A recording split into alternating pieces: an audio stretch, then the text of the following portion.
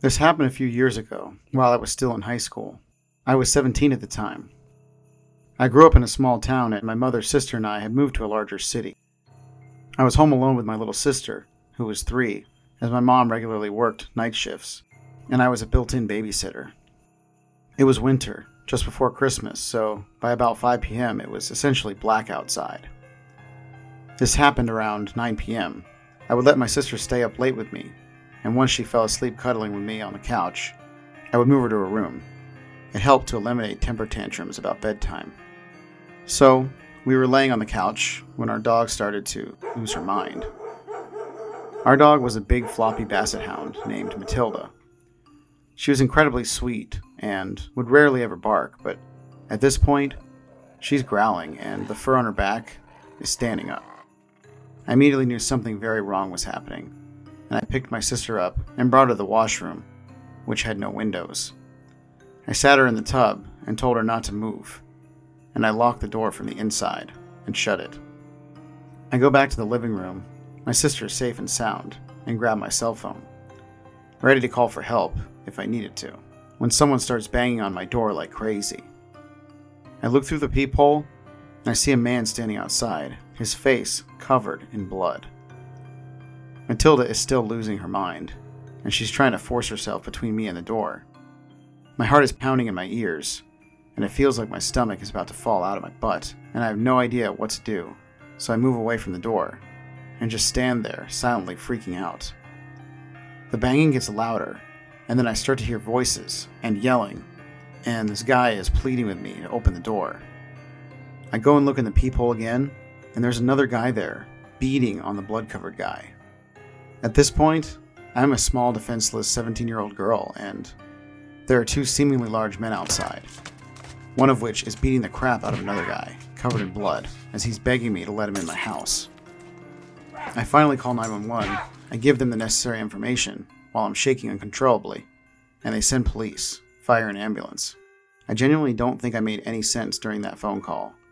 I'm surprised they were able to narrow down what my address actually was. When the scene was finally taken care of, a police officer knocks on my door. We later found out the bloody guy was jumped a block or 2 away, and was beaten pretty badly. He made a run for it and made it to my house, and the dude that was assaulting him caught up with him.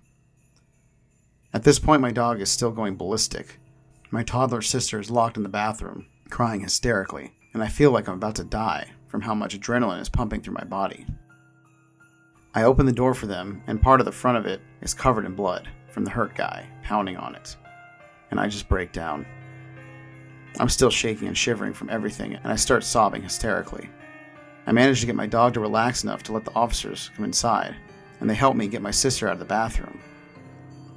Then they call my mom at work to tell her what's happened. They take my statement about the whole ordeal and stay with my sister and I until my mom gets home. Needless to say, that night my mom, my sister, and I all slept in my mom's room. In hindsight, I know the hurt guy wasn't trying to scare or hurt my sister or I. He was just trying to get help, and I felt terrible that I didn't let him in, despite it being the right thing to do. But still, bloody face guy and bad man, let's please never meet. So, I'm a male nurse at a large hospital in San Francisco. I work in the ER, and as is customary, Thanksgiving night, it was very busy. Now, my wife is also a nurse for the same hospital. She works in labor and delivery. Between babies being born left and right and people coming into the ER, we hadn't had a chance to take a break together, as we try to do every shift. So when she called, I figured it was to say she wanted to meet up for a bite to eat in the cafeteria. When I answered, I heard in the background a male voice screaming profanities, and my wife, who is fluent in Spanish, trying to calm this guy down. She told me their pager wasn't working, and they needed a security stat. I quickly hung up, called for security, told my fellow nurses what was going on, and ran for labor and delivery, worried sick about my wife. When I ran almost smack dab into this visibly angry man. He wasn't huge, but bro definitely worked out and not at the gym. He was covered in prison tattoos and He was obviously a banger. I work out regularly, but I knew this guy could kick my ass. He looked at me, gave me this sick grin, and started heading towards me, sprouting off in Spanish. I don't speak fluent Spanish, but what I could understand scared the crap out of me. I'm backing up as fast as I can. I start buzzing the door to the ER frantically for them to let me in.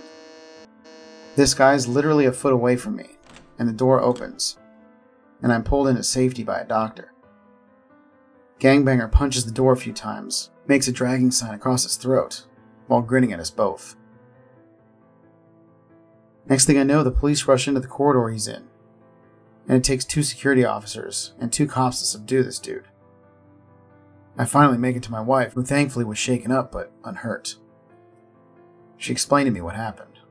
A young girl, only 14, came in, high fever, vomiting, distended belly. The banger claimed he was her brother, and they needed to cut her open to get her baby. They did an ultrasound, and to their horror, they realized she wasn't pregnant. She had bags of drugs in her stomach. It's very common for drug mules to bring young women from Mexico carrying drugs that way. Homeboy freaked out when they informed him his sister needed emergency surgery. And no, he wasn't getting his drugs. Thankfully, the girl survived, but the sad thing is, she'll be going to most likely be deported when she recovers. So, gangbanger who wants to kill me, let's never meet. Stay the hell out of Alachua, Florida rest stops. I'm a proud Floridian. At the time of this story, early 2000s, I was going to college in South Florida and lived with my family in my hometown in the Florida Panhandle. It's about a 7-hour drive up through Central Florida to get between the two places. So I mostly only went home for the holidays. It was Thanksgiving of my junior year, and I was excited that I had managed to rearrange my midterms to be able to leave campus 3 days ahead of everyone else. I was expecting to beat the masses of traffic and was hoping for a quick trip back home. My roommates wanted to have a last meal together before we all left for break. So I ate in the campus dining hall around 4 p.m. and I set off on my journey around 5:30. Around 10 p.m., I had just passed the 2/3 mark, where I always stopped at this little mom and pop's type of diner by the side of the highway to grab a snack, use the restroom, and call my dad to let him know I was okay. I didn't have a cell phone yet. Well, I hadn't been there since summer, and the place was out of business. So a little bummed out that I wasn't getting my chocolate chip pancakes, I just kept going. There really wasn't much built up around there at that time. So when I saw signs for a rest stop in all the places on God's green earth, some random town called Alachua, I went for it. So I went and parked directly under the streetlight for safety and used the facilities, called my dad, etc. I didn't see anyone else there, except for a very exhausted-looking woman who approached me asking for directions, saying she was with her husband and 2 small children from Virginia, and they had made a wrong turn trying to get to Disney. So I left the rest area and was walking back to my car when I noticed a beat-up, unmarked, gray or bluish work van parked close to the driver's side of my '95 Honda Civic. Yeah, okay, I thought, that's pretty weird. It had Florida tags on it, so it couldn't have belonged to the lady I talked to in the bathroom. I distinctly remembered she said she was from Virginia. I turned around and hightailed it back to the rest stop, promptly running into some random middle-aged guy with 2 boys. Getting to talk to him, it turned out it was his wife I had spoken to, as she emerged from the bathroom a second later, and I felt comfortable speaking to him. I told him I was freaked out by the van and didn't know what to do. He said he'd go check it out. So he left the kids with his wife and strode up to the driver's side of the van. He stood there for a moment before speaking. His voice awkwardly quivered, but we could hear him yell from where I was standing some 100 feet away. "Excuse me, gentlemen. We already called the police, so I'm going to have to politely suggest that you get out of here." And then he ran back to us, grabbed his wife and kids, pointed me with a swift, "You," and said, "Come on, let's all get in the car, now." And we ran together. So here I was, confused, sitting in the back of a stranger's SUV, while he went and used the payphone to presumably call the police. Meanwhile, the van peeled out of there. They even ran up on the curb on their way out. They burned rubber. It was almost comical. The cops got there and I found out what happened. The man had gone to check on the van, and he could see in it pretty well because I had parked under a streetlight. The first thing he noticed was that all the seats except for the driver's seat had been removed. There was a guy sitting in the driver's seat and a guy sitting in the back, a tarp laid out, and a bunch of other random items back there he couldn't immediately identify.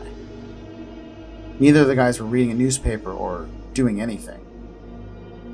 They were apparently both just sitting there. It still makes me sick thinking about it. So, creepy guys in a van, let's never meet.